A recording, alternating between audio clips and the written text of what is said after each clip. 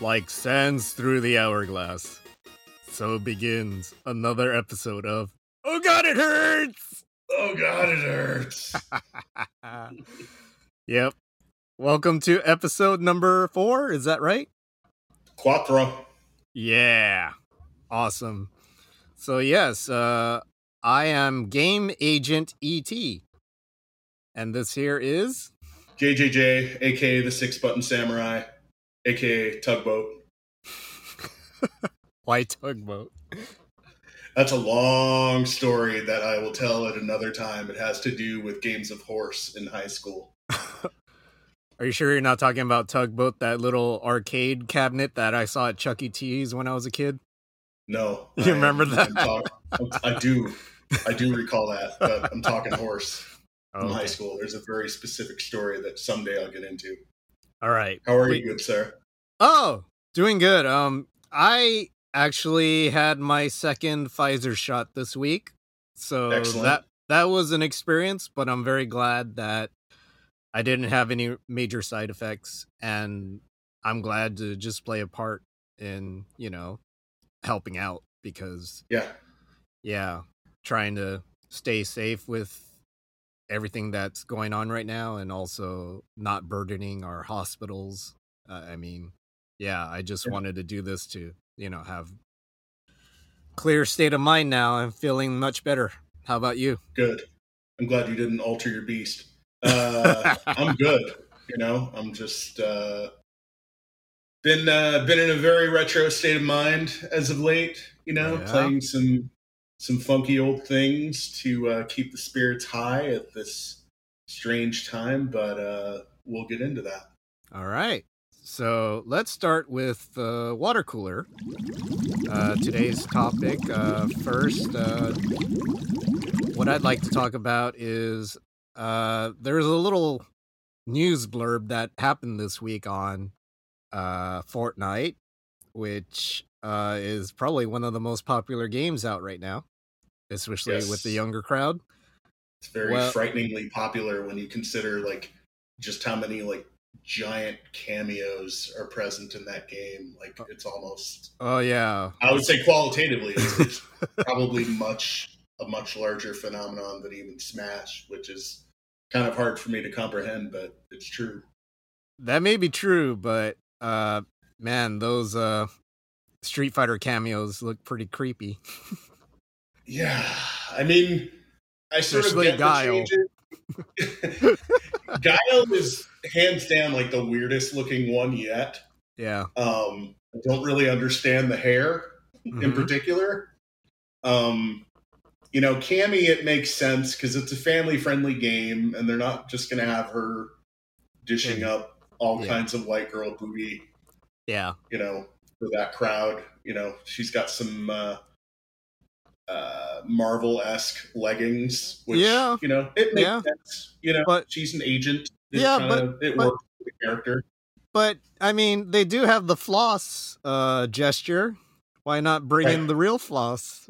But no. The youngins. I know. It's understandable. It's just a joke, but yeah. But anyways, Fortnite found itself on the news because they kind of swiped a little bit with a new mode called Imposter Mode. And Imposter Mode works from what everyone says. I don't play the game myself, but if you ever played the indie game Among Us, it plays pretty much the same way, this mode. So I guess for my water cooler question, I mean, this isn't very new. I mean, it's been going on since the beginning of video games. But basically, what are your thoughts on companies swiping other companies, especially a big company swiping a little company like this, something as successful? Unfortunately, that's always going to happen. Yeah. And I mean, you sort of see it in a variety of ways, and even video games, tech in general. I mean, I'm a social media manager by day, and a couple weeks ago, TikTok announced that now there's TikTok stories, Yeah. which is hilarious because like Instagram started with stories first, and Mm-hmm. then of course Facebook owns Instagram and Facebook, so soon after you have Facebook stories as well, which in my experience hasn't really caught on as like a regular thing. Like Yeah. I think people that post Instagram stories usually will just like double up and publish the same shit as a Facebook story. Yeah. But TikTok is sort of seen as like the upstart, and that sort of worked in the inverse where they bit a feature that is known to these larger platforms. Yeah. So,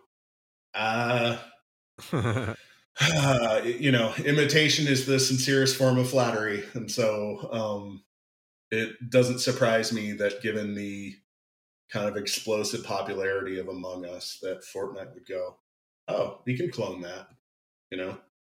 Yeah. I have to agree with that because Yeah, um it can be good, it can be bad, but yeah, for the most part, I would think it's a bit of a risk for the company yeah, because the company is going to be looked at in a negative light, saying like, well, why can't you think of something more original?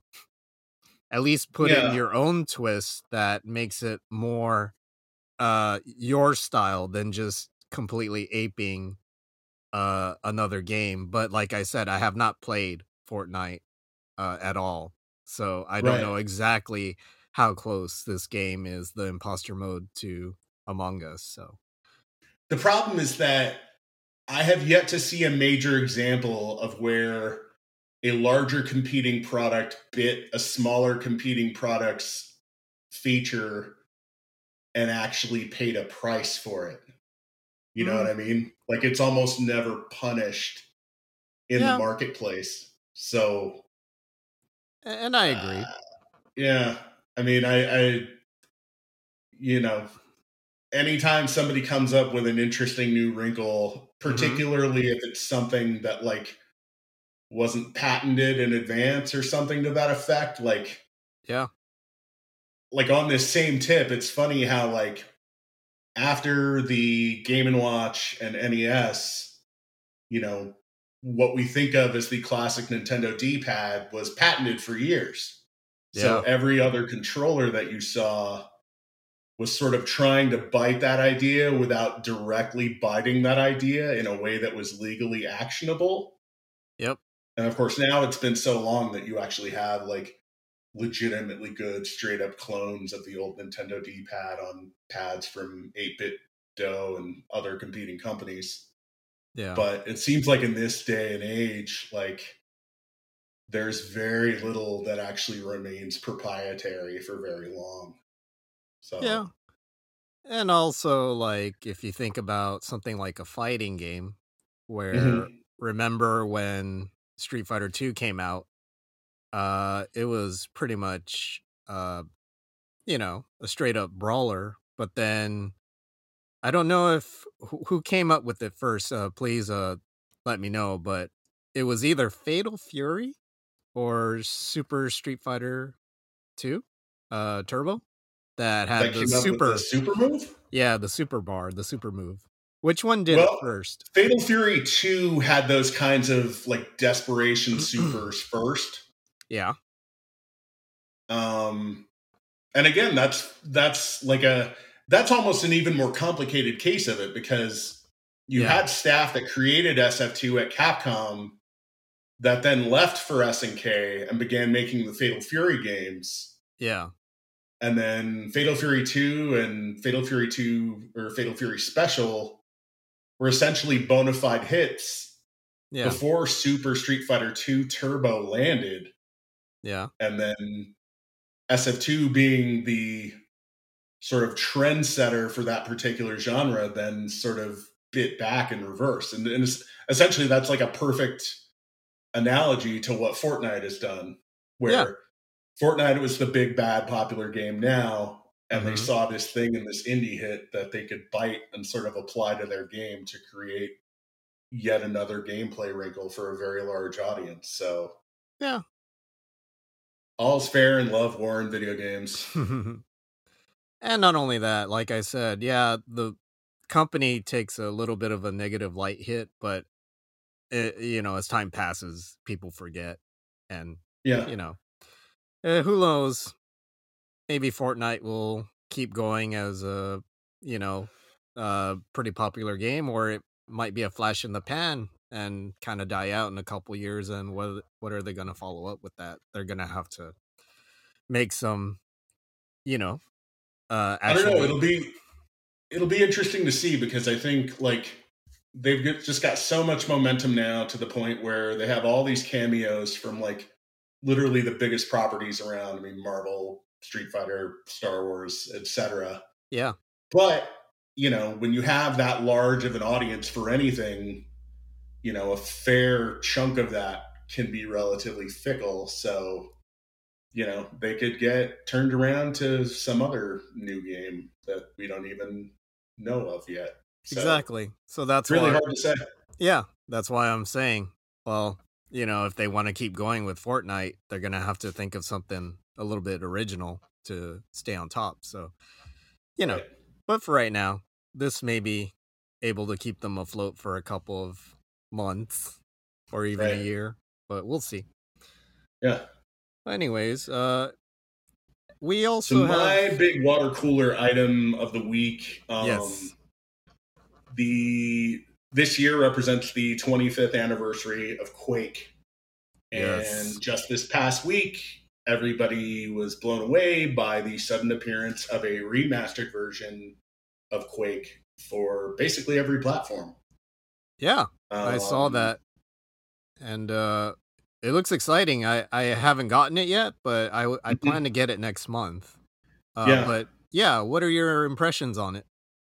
Well, I had a sneaky suspicion something was up, because about a month and a half ago, I forget exactly when it was, there was a really in-depth Digital Foundry retro piece by John Linneman that was an hour in length, sort of detailing why Quake was such an interesting and absolutely influential title. Yeah. And the thing is, he's actually really, really close to the studio that worked on the Doom 64 remaster, which is a studio by the name of Night Dive. And so in the back of my head, I was like, wow, that would be really interesting if that like dropped again. But like, I briefly thought it, and then I didn't think much of it, because there wasn't like any sort of follow-up news or anything. And it was really, an interesting and pleasant surprise to just like, bam, it's out, with no real advance warning whatsoever. So that was a really fascinating thing to see take place. Quake represents kind of an interesting sort of bummer note for me as a youth, because at the time that game actually came out, I had a really shitty Cyrix computer, which, if you don't remember what Cyrix was, like, it was an early rival chip maker to Intel. Yeah. But if what I've learned now is that Quake had very specific things within the software rendered version of it that catered specifically to Pentium processors. Oh. And of course, none of that applied on my dogshit Cyrix rig. So I got the game installed, and I think it ran at like 18 frames a second. Wow. At like 320 by 240. Nice. So it was, pretty much unplayable. And so that was like really disappointing. And I have to think that, like, if I'd actually had a decent rig to play Quake at the time, like, I might have become like much more of a PC gamer than I ever was. So needless to say, like, seeing this unbelievably nice, polished, like, Night Dive Studios does this really amazing job at sort of like if you played the Doom 64 re-release, like Yeah. it cranks at 60 frames a second, like absolutely butter smooth. Yeah. And yet there are things about the graphical presentation of that as an N64 game that it's really striving to preserve. So it's really like kind of threading the needle between being like the best of both worlds. Like it runs creamy fast, but it's preserving a lot of the visual character of what made that game the kind of standout that it was on the N64. And it's really true with Quake. Like it starts out in kind of a middle mode where like there's definitely some filtering applied and some other things, but you can actually dumb the look of it down to look much more like a software rendered Pentium version of Quake. If you want. Can you also play in widescreen?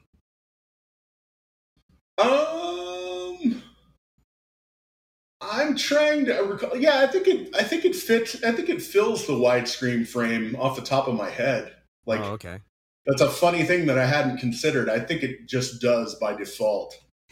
Yeah, because that would be an example of them trying to, work the new with the old and kind of give you. Because that's the thing. Like even the HUD, like ammo and health counters and all that stuff, like still has like a very specific, like quasi-pixelated look to it. Yeah. So they make really great choices as far as like splitting the middle to like honor a game's heritage, but like still do all these like quality of life things that really embrace like the newer hardware that it's on. So I played through the first episode of it, and that was really, really fun. And I'm definitely looking forward to playing some more Quake because it's that Digital Foundry piece really did a lot to sort of flesh out like why it's such an interesting and critical game. I mean, yes, Doom is kind of like, the mother river of all of those things related to id Software and FPS games, but there weren't like 3D accelerator cards before Quake came along, and Quake actually motivated people to go get that kind of a specific hardware upgrade. Like that wasn't a thing before Quake. So, but yeah, that's it also made fan mods a lot easier, which is another thing that John Linneman goes into. So yeah, really interesting stuff, and that's a game that is absolutely fun, especially like if you want something that's just like the polar opposite of Fortnite, like just FPS, like stripped down to like its most gritty, essential, but still like really fun and tight gameplay wise and just super engaging. Like that game is pretty darn fantastic. And you can play online, right? With other people? Yep. Yeah. There's a boatload of online modes in tow, and apparently that one also allows for cross-platform play as well. Nice. So I wonder if our buddy Mikey is gonna get it. I'm sure he already has it. I'm sure he's gonna spend plenty of time with it. He sent me a big old happy ass text that day because he was very stoked to see that drop. And he's a big old id Software head from way back. So yeah, and I got into FPSs late. I think I told you before in a previous episode that one of the games I wish I played was The Grid from Midway, which is the arcade game that was kind of like, if you were kind of disadvantaged and didn't have a computer at home that could run Quake, well, you can play The Grid at your arcade. I wish I could sort of a like lighter arcade-ish take on FPS games. Yeah, because I really enjoyed the hell out of playing Halo with everybody back in Tucson, and I play it once in a while, but I definitely want to try out Quake because that whole. I mean, I played a Doom before, obviously, but when it came to Quake, my computer was not that great, so I kind of skipped on that. But yeah, I just want to see how what the hype's all about with Quake. I just want to play it, try it out, and enjoy it for what it is. And yeah, like I said, I'm definitely looking forward to getting that. And they're also, I think they're releasing Doom Slayers collection as well. You heard I've about heard that, that. right? Yeah. Mm-hmm. So they're releasing all the previous Dooms and Doom 2016, I believe, the Mm-hmm. newest one, the Yep. second newest one, right? Except for Doom Eternal, I believe. Right.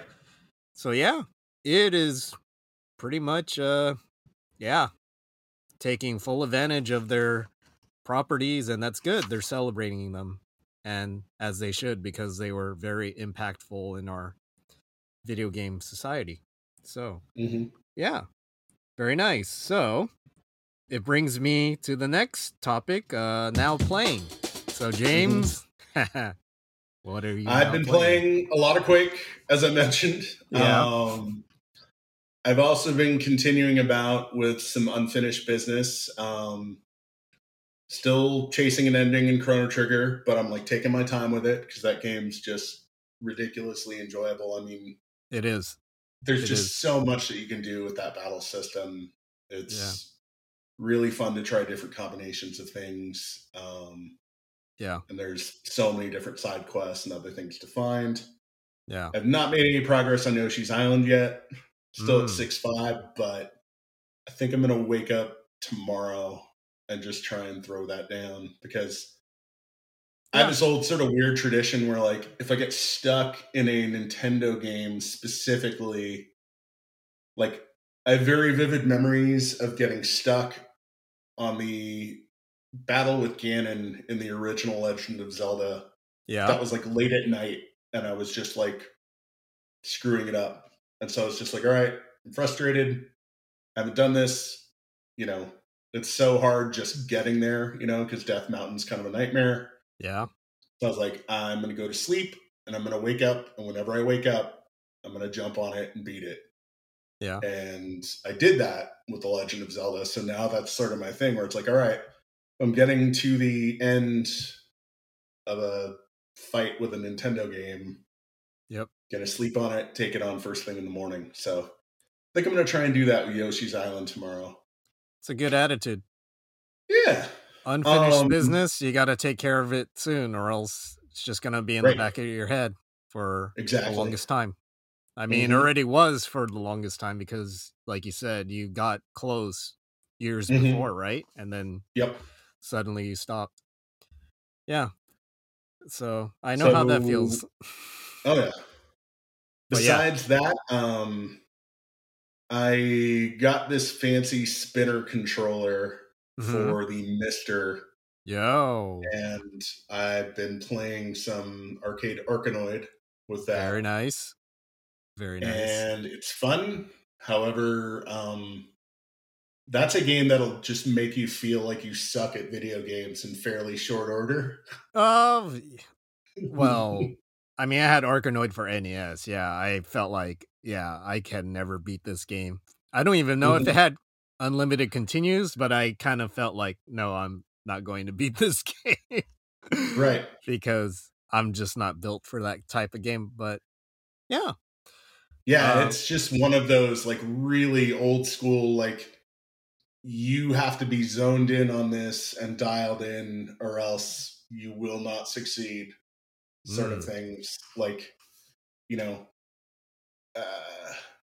being older and having a real job has sort of taught me like why the Japanese play a lot of JRPGs to begin with. And it's like, you can sit down and have a beer open and just play those games and grind, and it's enjoyable, but like you don't have to be very intense about playing a game like that. You know what I mean? Like you can just kind of let it happen. You wander around, you rack up EXP, and it's not terribly stressful. So you don't have to have like you don't have to have an inordinate amount of skill to beat the game. So yeah. Just kind of hang out and enjoy it. And you're in the middle of playing a JRPG right now, are you not? Yes, I am. And Actually, it was one of your recommendations. I'm currently playing Fantasy Star, the Sega Ages version that is on Nintendo Switch. And Nice. this is a very, very old school RPG where uh, luckily they help you out. But back then, you would have to make maps for this game. That's how old school it is. But luckily, there's a lot of quality of life improvements in this game where they actually auto map the dungeons for you. They also give you a lot of cool things like FM music, so it sounds a lot better than the original. Right. It Well, also that's actually a point of contention. There's a lot of fans. they had sticklers for the original. Yeah, they prefer the PSG sound from the Master System over the FM. But like, yeah, I having listened to both, like I do actually like the FM sound better with the Fantasy same. Star 1, but it's also a thing where like I Yeah. wasn't around back in the day playing the original cartridge with that one, so Well, me I neither. can see how nostalgia would just have like Yeah. enormous weight. Yeah, and for me, I didn't even know. I still have never seen a Sega Master System in person Wow. because I never owned one and I never knew anyone that owned one. Yeah. So that's why Fantasy Star finally playing it. This is one of the heralded RPGs in Sega's library. And even on the Genesis, I had a Genesis late in its cycle, but I only dabbled with, get this, Fantasy Star 3. That's like the worst one to start with because it's just, it doesn't play well. It's kind of boring, and yeah, it's Our friend Sebastian would be very angry at you for disparaging Fantasy Star 3 because the he's game's actually terrible. I think he's like the lone holdout who loves that game above the others. And he was all about like the the branching paths by virtue of whoever you marry. That's all it's got going for it. Otherwise, it's just really boring and just storyline is completely garbage and just not fun to play. So yeah, but Fantasy Star, I mean, it's like you said, like, it's that type of game where you gotta grind. And if you don't mind that, you're gonna like this game. But at the same time, there are a lot of other things you gotta be wary about. Like, from what I understand, uh basically there's a fight that I haven't looked it up, but you're gonna need an item. And if you don't have this item, you are in for a lot of hurt because if you don't have a previous save that takes you back, you kind of screwed yourself and you can't finish the game. Okay. So that's the only thing that I'm conscious of. I didn't look up anything else, but okay. Yeah, it's that type of game where it's like you gotta take the notes of everything that you hear from townspeople and make sure you remember that was a time when those games they had a very sort of cryptic way of writing about those things and imbuing clues in the dialogue, and like that was typically a thing that also got kind of mangled with the Western translations of games like that. Yeah, yeah. So like it might have been clearer in the original Japanese version, and then once the game landed here, it was yet more cryptic. Yeah, than it was before. So, but hopefully it's not Castlevania 2 Simon's Quest cryptic, where it's like I mean that's a great example. Of that kind of thing. Yeah. In that game, half of the stuff that the townspeople say are nonsensical or lies. So hopefully Fantasy Star, whatever people say, hopefully that goes towards beating the game or getting further in the game. So but yeah, I highly recommend it. It's only like $8 on the eShop on Nintendo Switch, and yeah, great way to kind of experience how RPGs were like back in the day. And just and that game was definitely another trailblazing title that was way ahead of its peers, I think a lot of people would say, as far as like where most 8-bit JRPGs were at the time. You know, I think so too. But Famicom or NES. But you got to bring your patience. If you don't have patience, you're not going to get very far in that game. Mm-hmm. So, anyways, that's what I've been playing. Let's now go ahead towards today's big question. So, before I bring up the big question, I got to set this up a little bit. This big question, well, basically, where I got it from was this week. Everyone who has heard of the name Daigo Umehara, he is Umehara. Yes, he is god of fighting games. The basically. Yes, he is the beast. He is the beast. He is one of the most well-known fighting game competitors in the world. He's from Japan. He has won many tournaments, mostly involving Street Fighter games, and he is I think he is pretty much one of the first esports players as well.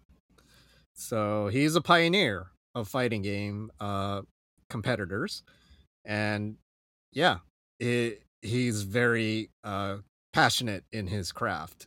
Basically, he's still going strong, and he's 40 years old right now, and he's still winning tournaments. So yeah.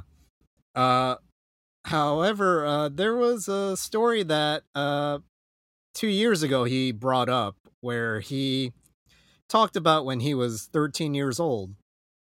He used to go to this arcade, this game center in his neighborhood, and he was playing a Street Fighter game, and he was racking up some wins against this opponent of his who was about, he was saying about a little bit over 20 years old.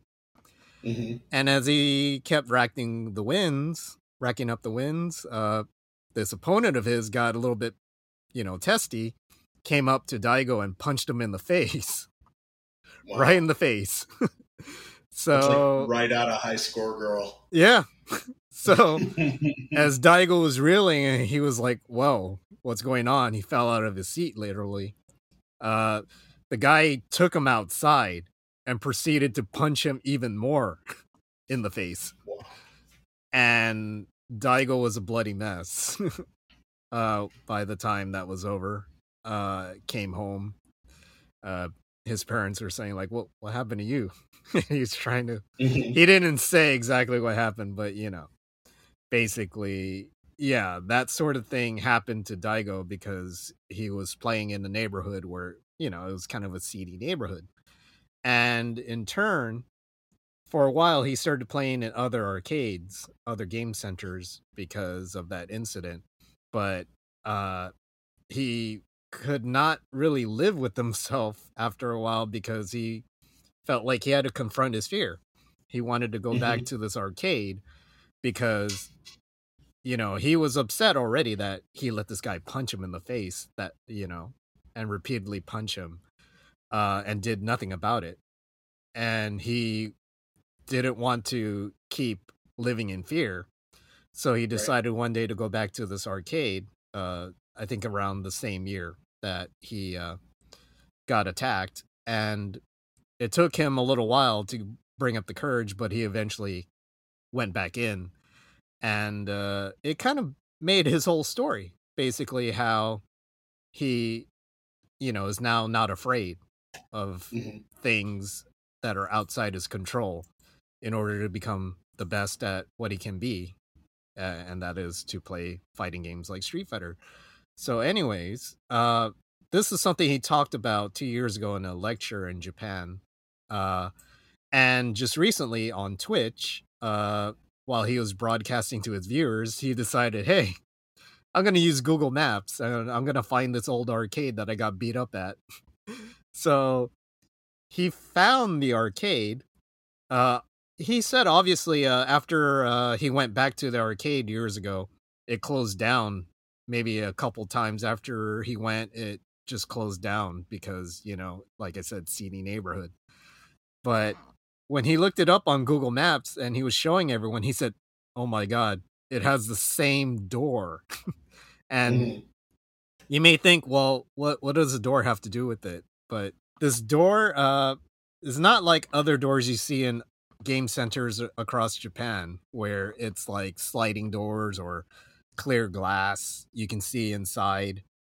This was like a heavy wood door with no windows, and it was like one Mhm. of those where you had to open it by hand, pull the Right. handle, pull it out, and then uh he was saying, yeah, this kind of door, it's the kind of door that hides like seedy things, like a lot of crazy things or dangerous things could be happening back there, and that's why that ominous door meant a lot to him, because Mhm. it was that kind of place. The arcade for him, that arcade in particular, was kind of a seedy place, and it just kind of, it got me thinking about just in general, like, well, you and I, we were lucky enough to be born in and be around in that time where video game arcades were the thing. They were out Mhm. there, they were plentiful. But my question for today is, arcades in general, uh, while you were growing up, were they a good experience or a bad experience for you? Were they heaven or hell? When I think about that, like I was the kind of kid that got in a variety of scrapes in school Yeah. growing up. Um, for whatever reason, and I was never one to start stuff, but I would get picked on to a fair degree. So I would get in scraps quite a bit. And weirdly enough, now that you bring it up, Mm-hmm. I think arcades for me largely were a haven, really, because I'd been going to them from such a young age. I mean, I had an uncle that first took me to arcades when I was like 7. Yeah. And of course, he was there, and we were walking around the arcade together. But it wasn't too long after that, when I was like maybe 13 or 14, that I would hop on the bus by myself and go to arcades. Or even prior to that, like, you know, if I knew there was like a Saturday afternoon and like me and my mom weren't doing anything, I would ask to like burn my $5 allowance on like a couple hours at like Golf and Stuff or Malibu Grand Prix. And she'd be Yeah. like, okay, I'll drop you off there and pick you up a couple hours later. Yeah. So I spent a lot of time in arcades, and I don't know. I mean, I think I was always just sort of I was always very into observing people, Mm-hmm. and I just sort of watched what other people did and how they behaved towards each other, and what the etiquette was as far as like putting your quarters up, this, that, and the other. And so, yeah, I mean, oddly enough, like I got into all kinds of fights, like in school or in other places, but like in the arcades, virtually never, you know? Yeah. So sorry, Daigo. I'm sorry that happened to you, man, because, Yeah. you were going on too long of a win streak at the age of 13, and, you Yeah. literally lived a high score girl experience with Yeah. some dude freaking out and thrashing the machine and then punching you in the face. So that's a bummer. To be honest, What about you? I might have had that similar situation with Daigo, but I chose wisely. Yeah. If I think I remember playing a guy who looked scary at Space Shuttle, Hmm. one of the more infamous arcades back in the day in Tucson, and Was he this wasn't the looking, old location or the one that became Aaron's Family Billiards? the old location. Okay. Space So shuttle. the one near Fort Lowell and Campbell? Yeah. I Okay, used to next to go the there a subway. lot because my church was down the street. So it would be Okay, like a 7-minute walk.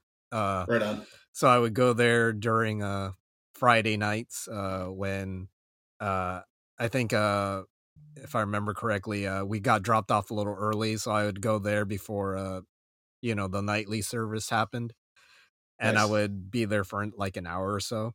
And Mhm. yeah, I'm pretty sure I had something similar to what Daigo had, where a scary guy was getting mad that I was winning at Street Fighter.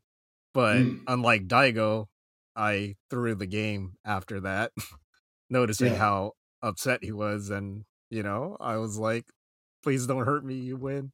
Bye. Right. So there you go, Daigo. Keep your life, but, it may hurt your pride a little bit, but you get to keep your face. Sometimes you got to just lose one. Yep, exactly. You got to know when to hold them, know when to fold them. But See, anyways, yeah. I think I probably lucked out by the time the fighting game era dawned because Yeah. by the time SF2 dropped, Yeah. that would have been after my growth spurt midway through high school. Yeah.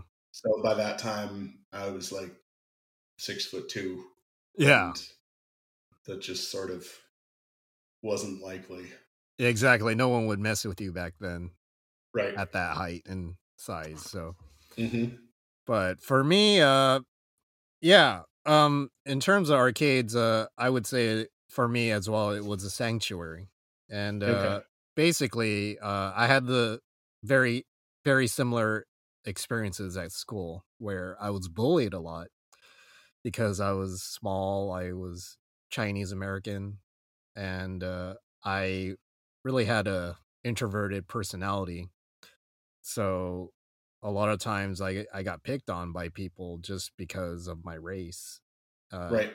repeatedly at school. And I even had one time in junior high school where this guy would pick on me every single day in drafting class, mechanical drafting class.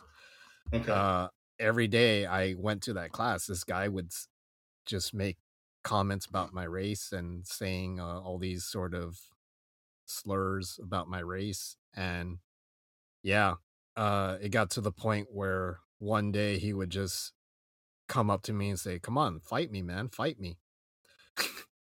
Oh Do it boy. now. Let's fight right now. I'm tired of you.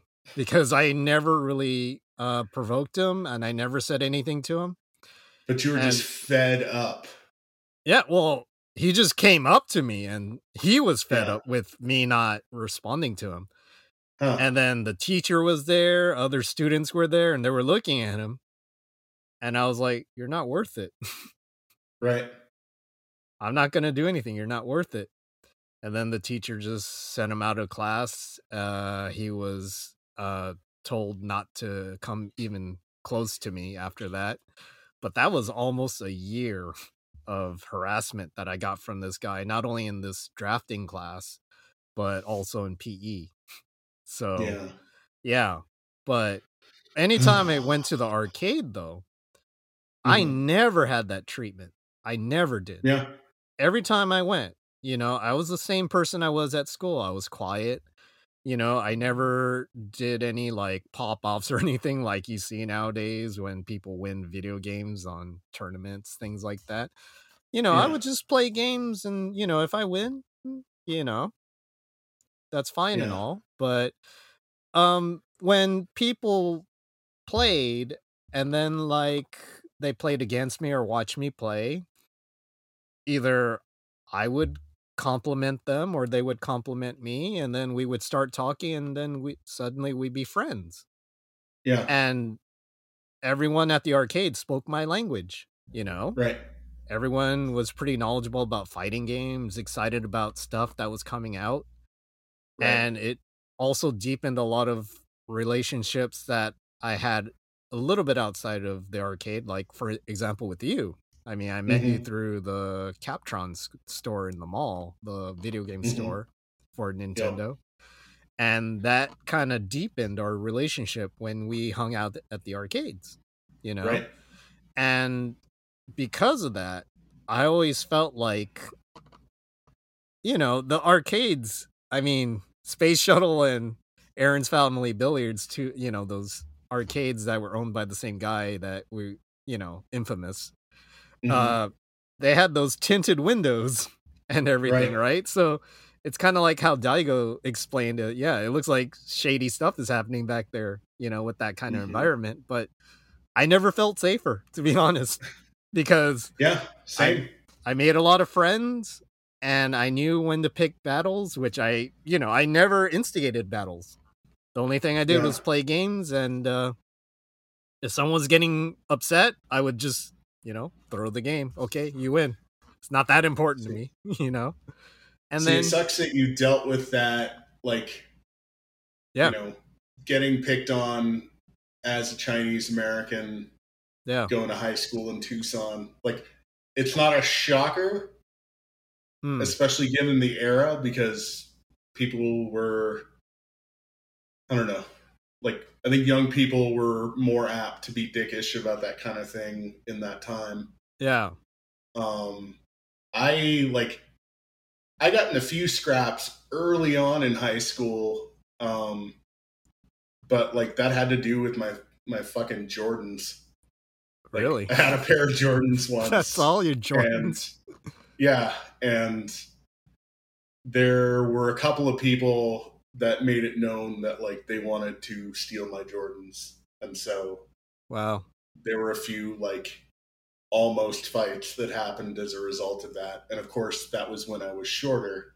Mm-hmm. Um, but me being half white, half Mexican, I mean, that's basically Tucson in a bucket. So I didn't really encounter that specific kind of racial discrimination. I mean, it was one of those things where like, um, I wasn't rich enough to hang with the white kids at Tucson High, but I also wasn't brown enough to hang with the Mexican kids at Tucson High.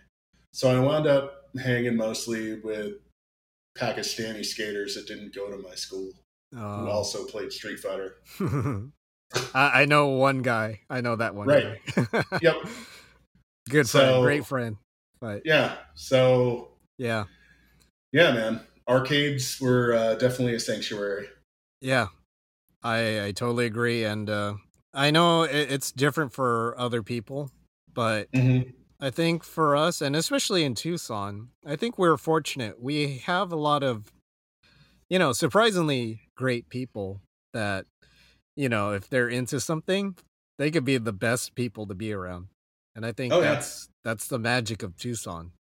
Mm-hmm. Just a lot of great things happened during my time in Tucson. Just because of the passionate people that were there, that loved video games, that made my life a lot better, and I'm glad to have met so many of those people, and still are friends with many of those people, lifelong friends that you know.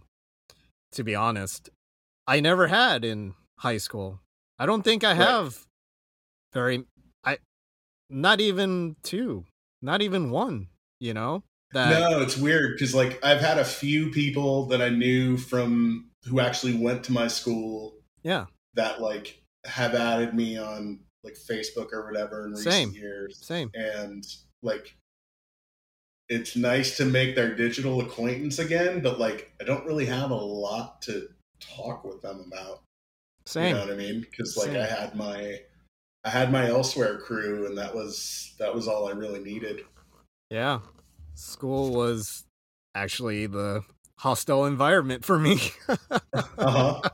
Yeah. How ironic is that? But then again, I think that can be happening nowadays too. I mean, with the state of, guns being a little bit more prominent now, Well, I and mean, there just is that, but there's also just like I don't know. Like I also think that like being a child or a teenager in this day and age and having your life be an open book on social media the way it is for a lot of those kids, yeah, like that's a whole different form of that nightmare. You know what Yeah. I mean? Like, you might have somebody that you've got an issue with while you're in class or at, you know, at lunch or whatever, but then that shit can continue outside in a way that it wasn't possible before. So, Oh yeah, cyberbullying. yeah. That's a huge thing here in Japan too. I mean, I'm a teacher here, and that has always been a huge issue in the schools that I'm at, because, you know, there have been quite a few instances around Japan where people commit suicide because they get bullied Right. from instant messages or social media. They get shamed, and it's Right. terrible. So yeah. And And that's just as much a problem here from what I understand. yeah. So I think video games is still one of the, I would say, maybe the best ways to escape that kind of society or that sort of area or social group that just keeps following you and bullying. You know, if they keep bullying you, video games has always been an escape for many people. And yeah, that has not changed over time. Right. So, but yeah, I think we both agree. Yep, that arcades back then, yeah, they're safe for us. Yeah. So maybe, yeah, Daigo, maybe he'd had to, you know, have made better choices on arcades back in the day. Well, he was just or make more friends, or just he was doing what he does best, and had a bad day because of it. Yeah, wrong place, wrong time, I suppose. Yep. But anyways, that's gonna be it for this episode. Great discussion. So. Yep. Thank you so much once again, James. Let's close it off. My name is Eddie, also known as Game Agent ET. You can find me on Instagram and Twitter on that same handle. Yep, and you can find me at Super Mario Kart with a K on Instagram. All right. Thank you for listening once again. We hope to have you again some other time.